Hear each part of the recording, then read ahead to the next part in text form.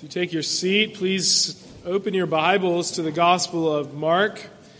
If you don't have a Bible, you can use the Pew Bible in front of you. We'll be looking at Mark chapter 9 in the first 8 verses. This can be found on page 844 of our Pew Bible. Pastor Barkley has been going through the book of Exodus on Sunday morning, so we're pausing these couple of weeks, 3 weeks that he's away. And this morning we'll be looking at the transfiguration of the Lord Jesus Christ as is found in the Gospel of Mark, chapter 9. So Mark chapter 9, beginning in verse 1, and we'll read through verse 8. Hear now the word of our Lord. And he said to them, "Truly I say to you, there are some standing here who will not taste death until they see the kingdom of God after it has come with power." And after 6 days, Jesus took with him Peter and James and John and led them up a high mountain by themselves. And he was transfigured before them. And his clothes became radiant, intensely white, as no one on earth could bleach them.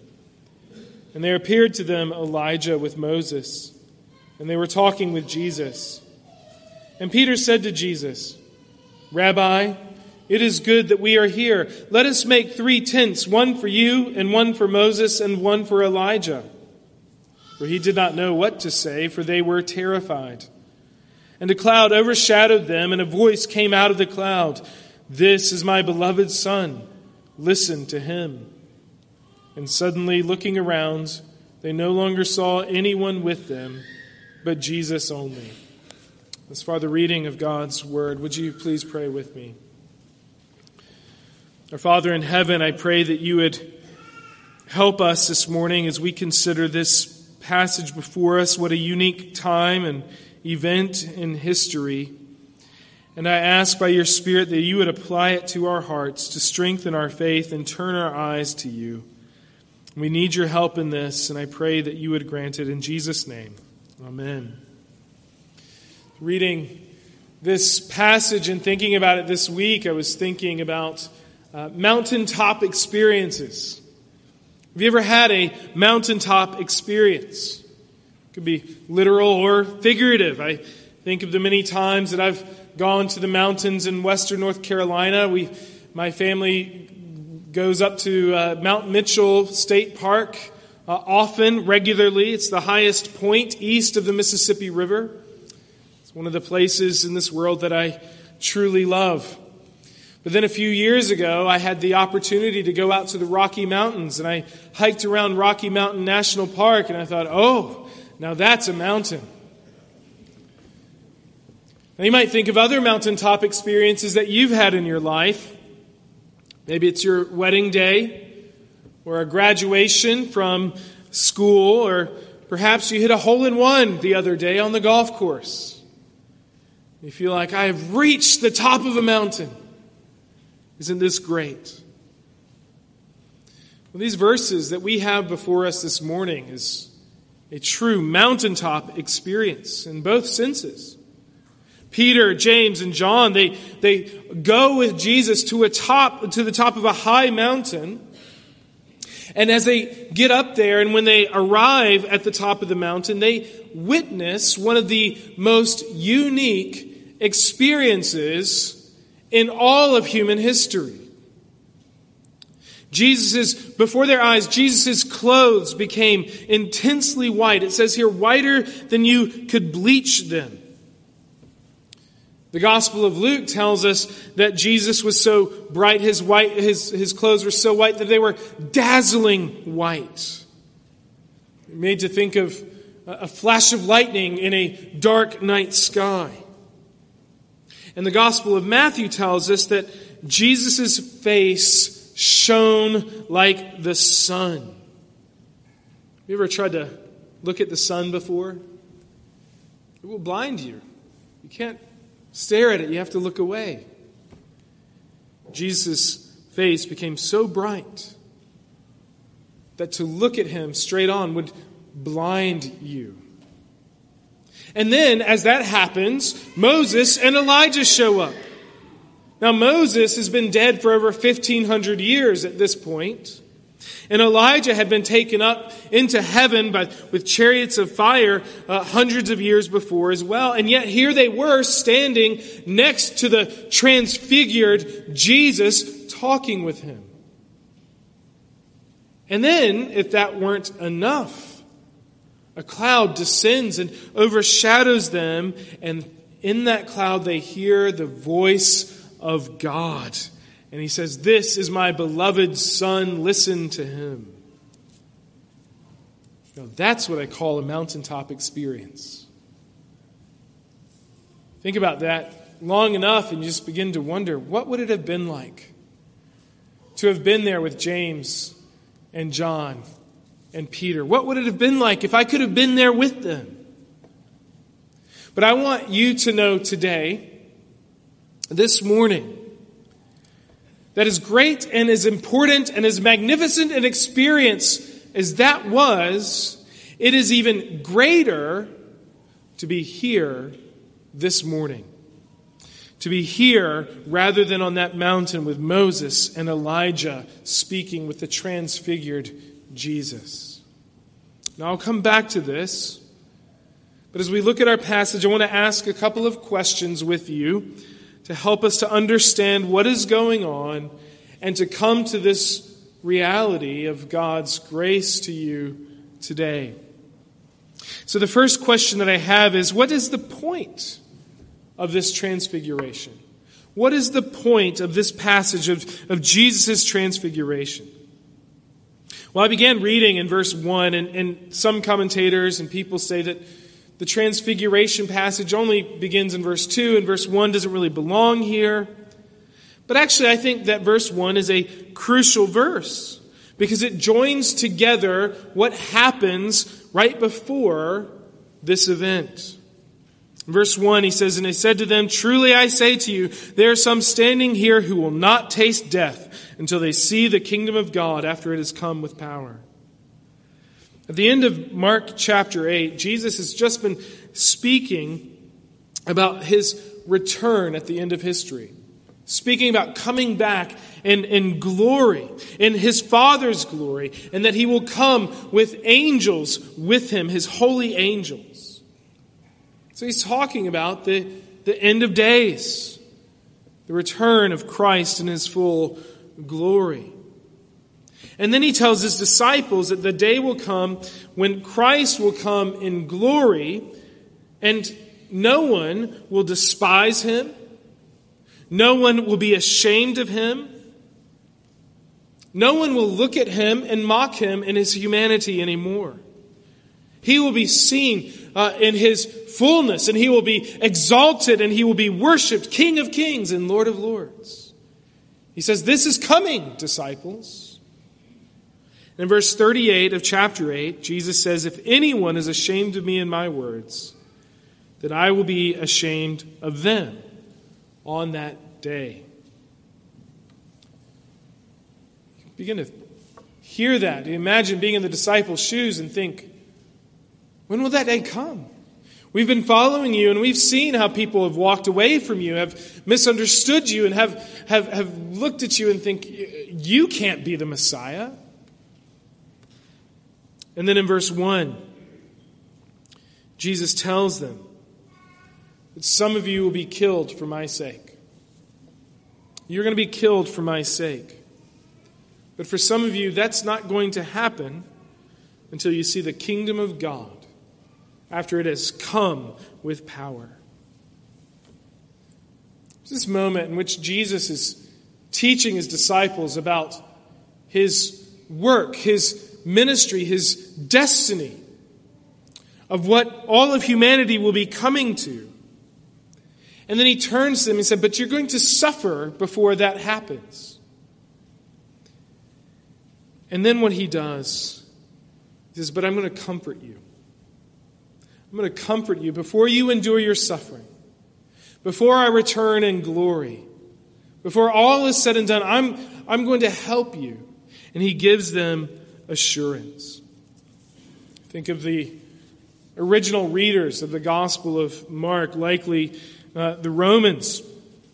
And they should have read this, and they would have found comfort in Christ even in the middle of their troubles, of their hardships and their sorrows. To be a Christian in Rome in the first century was not an easy task. It would have been hard to be one who endures persecution simply for your faith. It's something that we don't really grasp so well here in Charlotte today. But Jesus says, though you suffer, I want to show you something. The Lord Jesus Christ, who will return in his Father's glory, accompanied by the holy angels. When he takes Peter and James and John up onto this mountain, what he does is he gives them and he gives you and me a glimpse of his glory. He gives us a glimpse of that glory that's natively his. And so he's encouraging his disciples here. He is giving them a hope that is a real hope. After 6 days, Jesus takes the disciples up on the mountain. And he says, but for this moment, I'm going to give you a glimpse of the ultimate and transcendent glory that belongs to your Savior. The disciple Peter, who is one of these 3 disciples up there, will later write in his epistles, later at the back of your Bible, he will say that they were eyewitnesses of Christ's majesty. Eyewitnesses. We got to see the majesty of Christ firsthand. And so we see this transfiguration. It was this momentary display of the glory and the power of the Son of God. And he invites his disciples to come to see and witness and behold him. We see that he even does this for his disciples. 4 times in our verses, it shows us. Look in verse 2. He says, after 6 days, Jesus took with him Peter and James and John and led them up a high mountain. At the end of verse 2, and he was transfigured before them. And then in verse 4, and there appeared to them Elijah with Moses. And then in verse 7, and the cloud overshadowed them. Them. This is all for them. This is for the disciples. And this is for the church. To encourage, to strengthen us. Why do we need this? Why do we need this story of the transfigured Jesus Christ? Well, I think it has to do with what we need most when our faith begins to falter. What do you need most when you are tempted to turn away from Jesus Christ? When your lives are filled with troubles and with difficulties? What about those moments of grief and anguish, even when death lies before us in view? What do we need? What do we need in those moments? We need to see and know the glory of our Savior, Jesus Christ. Think of the disciples up until this point in their discipleship under Jesus. They've only really seen Jesus in his ordinary humanity. You know, the world looked at him, they were following him, but the world looked at him and treated him just like anyone else. In fact, the Bible tells us that Jesus was despised and rejected by men. He was a man of sorrows, acquainted with grief. Normal, poor, unimportant looking sort of guy. But on this mountain, his deity shone through. What are your needs today? I'm sure you have many needs. For all of you, there's a lot going on in your life, whether it's bills that you have to pay, difficulty at work, hardships in your marriages, or friends that are turning away from the Lord. But what do you need? Most of all, in all of those things, you need to grasp the transcendent glory of Jesus Christ. When you struggle with temptations, when life becomes difficult and hard and overwhelming and your heart is filled with grief and sorrow, There have been times in your life where you've yelled out, Lord, this is too hard. Lord, this is too hard. I can't take it anymore. It's interesting. In Jesus' humanity, he too was tempted. He was tempted by the devil to turn away from the cross. We know he did that before his public ministry began. He goes out into the wilderness and the devil tempts him. But even right before he goes to the cross in Gethsemane, what does Jesus pray? He prays, Father, if you are willing, remove this cup from me. In his humanity, Jesus is feeling the weight of what he is about to endure is bearing down upon him. But then he prays, nevertheless, not my will, but yours be done. There's this temptation to abandon the cross. Have you ever been tempted to abandon the way of the cross? Jesus was, but of course he never sinned. Don't hear me say that. Hebrews tells us that for the joy that was set before him, he endured the cross. You'll have great pressures in your life.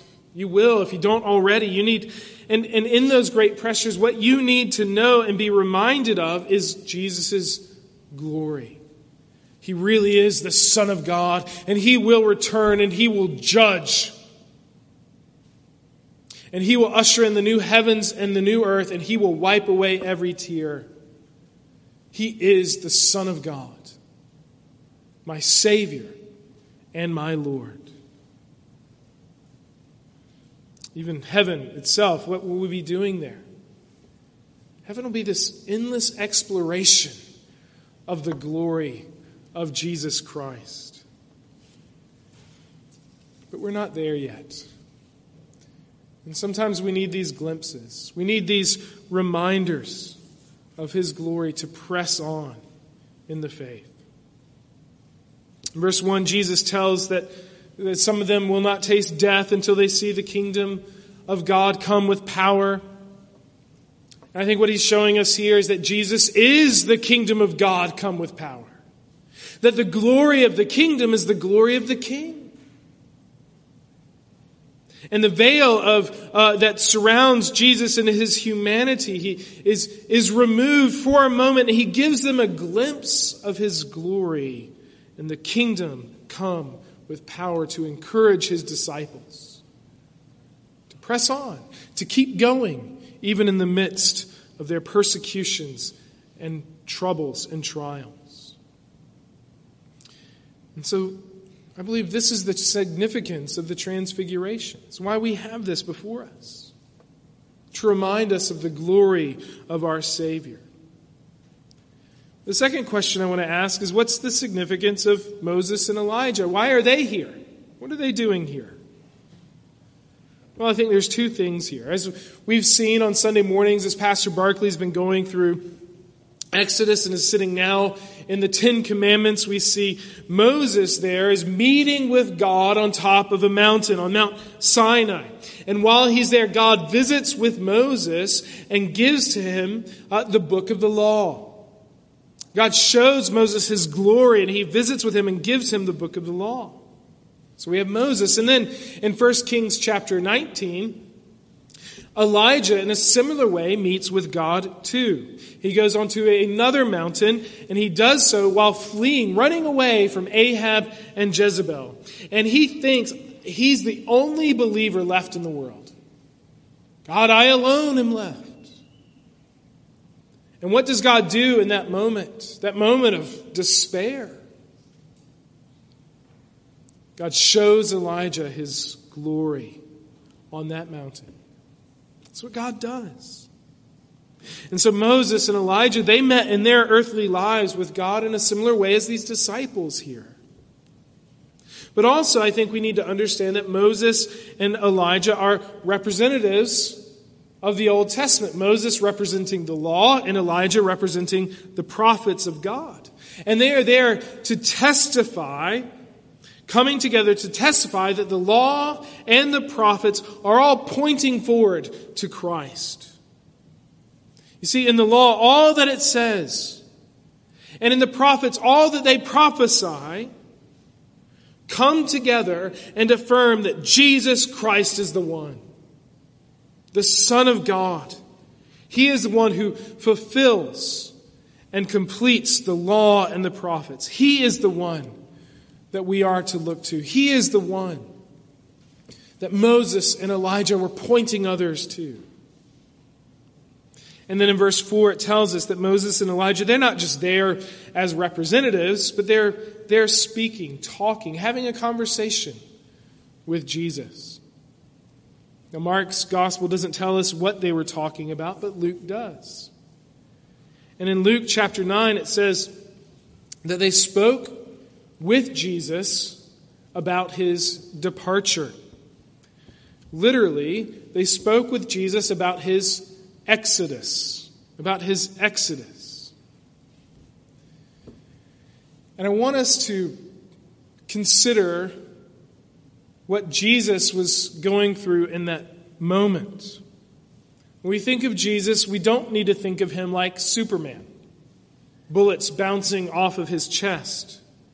He's not an alien. No, he's fully human. He's fully human and he's fully God. Jesus is the one who slept. He's the one who we see who weeps in sorrow. He's the one who sweats blood in the intensity of his preparation for the cross. He understands 100% what it is to be human because he was fully 100% human. He's also fully and 100% God. He was a man of sorrows, one who knew suffering. It's interesting to me in Luke 22, we see that God sends an angel to strengthen Jesus Christ as he's preparing for the cross. God sends an angel to strengthen Jesus in preparation for the cross. He needed that strengthening. He needed encouragement. And Moses and Elijah were there to support and encourage the Lord Jesus Christ to keep going. That the work that he is doing and the work that he is going to do is everything that the law and the prophets were pointing to and speaking to and testifying to, and they're telling him to keep going. They're talking about his departure. They're talking about his exodus. That Jesus' death on the cross would mean that he becomes the new Passover, as it were. And by his exodus, he rescues us, not from earthly powers like Pharaoh and his army, but from the power and dominion of sin. And Jesus will accomplish this on another hill, won't he?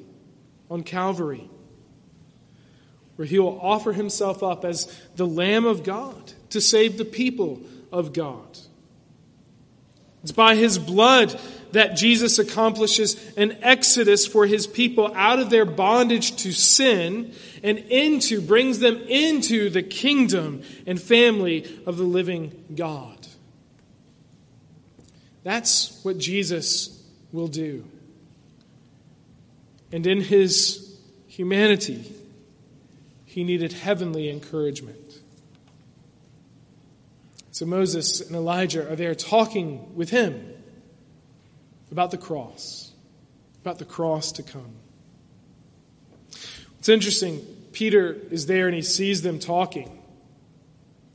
And what does he do? In verse 5, he blurts out, "Rabbi, it is good that we are here. Let us make 3 tents, one for you and one for Moses and one for Elijah." Now we read this and we say, well, maybe that makes sense. Perhaps he's being hospitable here. But verse 6 says he said this because he doesn't know what to say. He's terrified. He doesn't know what to say. And when Peter says this, we ought to learn from this that maybe when you don't know what to say, perhaps you shouldn't say anything at all. Because Peter's words here betray a failure to recognize that this transfiguration of Jesus is only a momentary blessing. Peter wants to set up a dwelling place here. This is just a moment. It's just a glimpse of the glory of Christ. It is there to help Jesus to move towards the cross, to help the disciples to move forward in their faith. It all points us to the cross. This is not the moment yet, Peter. But he couldn't see it. He couldn't see that without the shedding of blood, there could be no forgiveness of sins. Peter thought this is the climactic moment. This is the mountain experience par excellence. But the reality is, there's no forgiveness of sins or restoration with God without the shedding of blood. So Moses and Elijah come to speak with Jesus. And then we have the cloud. What's the significance of the cloud and the voice? Well, we see the cloud in Exodus, don't we? We've heard about the cloud of God's presence traveling with his people through the wilderness. And the cloud is there. It shows God's protection and his presence with his people. And then later in Exodus chapter 24, Moses is surrounded by the cloud of God's presence when God speaks to him. And so Peter and James and John, they see that the same voice that spoke to Moses back then is now speaking to the church. And what does God say? Of all the things that the Father could say in this moment, he says this: "This is my beloved Son. Listen to him." The world rejects and despises Jesus. It won't be long before he is bloodied and broken on the cross while onlookers mock him. God says, I love him. He is my Son. He is doing what is ordained for him to do. And you need to know from God that God loves him. And Jesus is the Son of God, doing what he is called to do. And what he is called to do is pleasing in God's sight. And so God says, listen to him. He is the one you are to listen to. So much chatter in our lives, on our phones, 24-hour news cycle, social media, our phones in our pockets. We have so many voices speaking to us. We can have trouble knowing, what should I listen to? Who should I listen to? God tells us, listen to Jesus. He is the one you are to listen to. To take Jesus' word to heart and to honor him. Are you listening to him? Do you listen to Jesus? Have you ever prayed, Lord, give me ears to hear? Give me ears to hear. Do you take to heart the word of Christ? Sometimes we can hear the words of Scripture and just forget about it a moment later. Do you ever take it and meditate upon it and work it into your heart? This is the word of the glorious Son of God. God speaks here. Listen to him. He is the one. Don't let the world fool you. He is the one. After God speaks, the disciples then look up and Moses and Elijah are gone. And Jesus is there alone. It's an interesting little detail they have here, but I think it reminds us that Jesus will have to go to the cross alone. Moses and Elijah are there for a moment. The angel will minister to him in the garden, but the work of the cross Jesus goes to alone. It makes you wonder, though, doesn't it, that Jesus, who is the Son of God, has always been the Son of God from eternity past. And he has this glory that shines through for a moment, and it's blinding. And it's always been his. He's just put on this humanity to cover it, and it's sort of clothed in his humanity. Why would he do that? Why would he come down into this dark and sinful world? If that's your glory, if you are the Son of God, why in the world would you do that?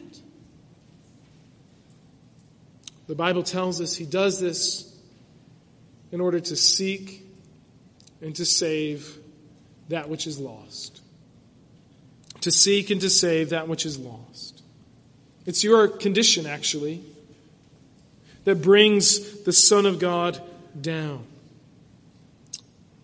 We are by nature rebels against God. That's who you are apart from Christ. We have broken God's law in thought, word, and in deed.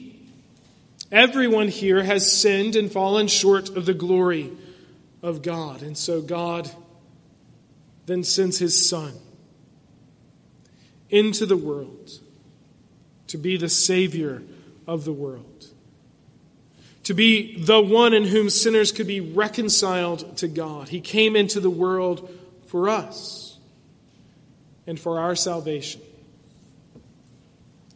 That's why he goes to the cross. That's why he endures the cross, despising its shame. You may think, man, wouldn't it be something to have been there with Peter and James and John and just to see for a moment the brightness of the glory of Jesus? If only I could have been there. It would just help everything. It would solve all my problems. But I began this morning by telling you that it is even greater for you to be here today, this morning, than it was for Peter and James and John to be on that mountain on this day. Peter himself tells us this. In the book of 2 Peter, he writes this. Listen to what he says. The same Peter who is on the mountain, he says this: "We were eyewitnesses of his majesty. For when he received honor and glory from God the Father, and the voice was borne to him by the majestic glory, 'This is my beloved Son with whom I am well pleased.' We ourselves heard this very voice borne from heaven, for we were with him on that holy mountain. And we have the prophetic word more fully confirmed, to which you will do well to pay attention as to a lamp shining in a dark place." You know, Peter was there, but then the night he's taken to the cross, where does Peter remember this? He runs away. He's scared. He lies. I don't know Jesus. But now on this side of the cross and the resurrection, he says, but you have the full Word of God. It's fully confirmed. You can know the full plans and scope of what God is doing, what he will do, and how he does it. What a blessing. It's almost as if Peter says, if only I had that. If only I had what you had. The same voice that spoke to him on the mountain speaks to us in Scripture. And the very same testimony is given to us today, that Jesus is God's Son. Listen to him. You know, Jesus will tell his disciples, "It is for your good that I am going away." For you and I, even in our most difficult of days, we must never look back and say, only if I were there with Jesus. If only I were there on the mountain when he was transfigured. Everyone there, everyone who is there is saying, wouldn't it be a greater blessing for those who get to look back and see the fullness of God's promises?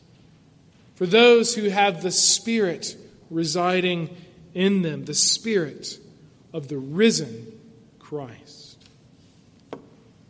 The The same voice who spoke to them then speaks to you today. Are you listening? Ask the Lord to open your ears to hear, to see, to be reminded of the glory of the Son of God, Jesus Christ. Know who He is. Don't listen to the world. Listen to the voice of God in Scripture and bow before it. Bow before His voice, because it is the word and the voice of your Savior. Let's pray. Our God in heaven, I pray that you would help us to be encouraged in this life, that even in our most difficult of days, to remember, to know, and grasp more fully that, Jesus, you are the Christ. To you belongs all glory, and to you, in you, all the promises of God are fulfilled. And fill our hearts with hope. And I pray this in Jesus' name. Amen.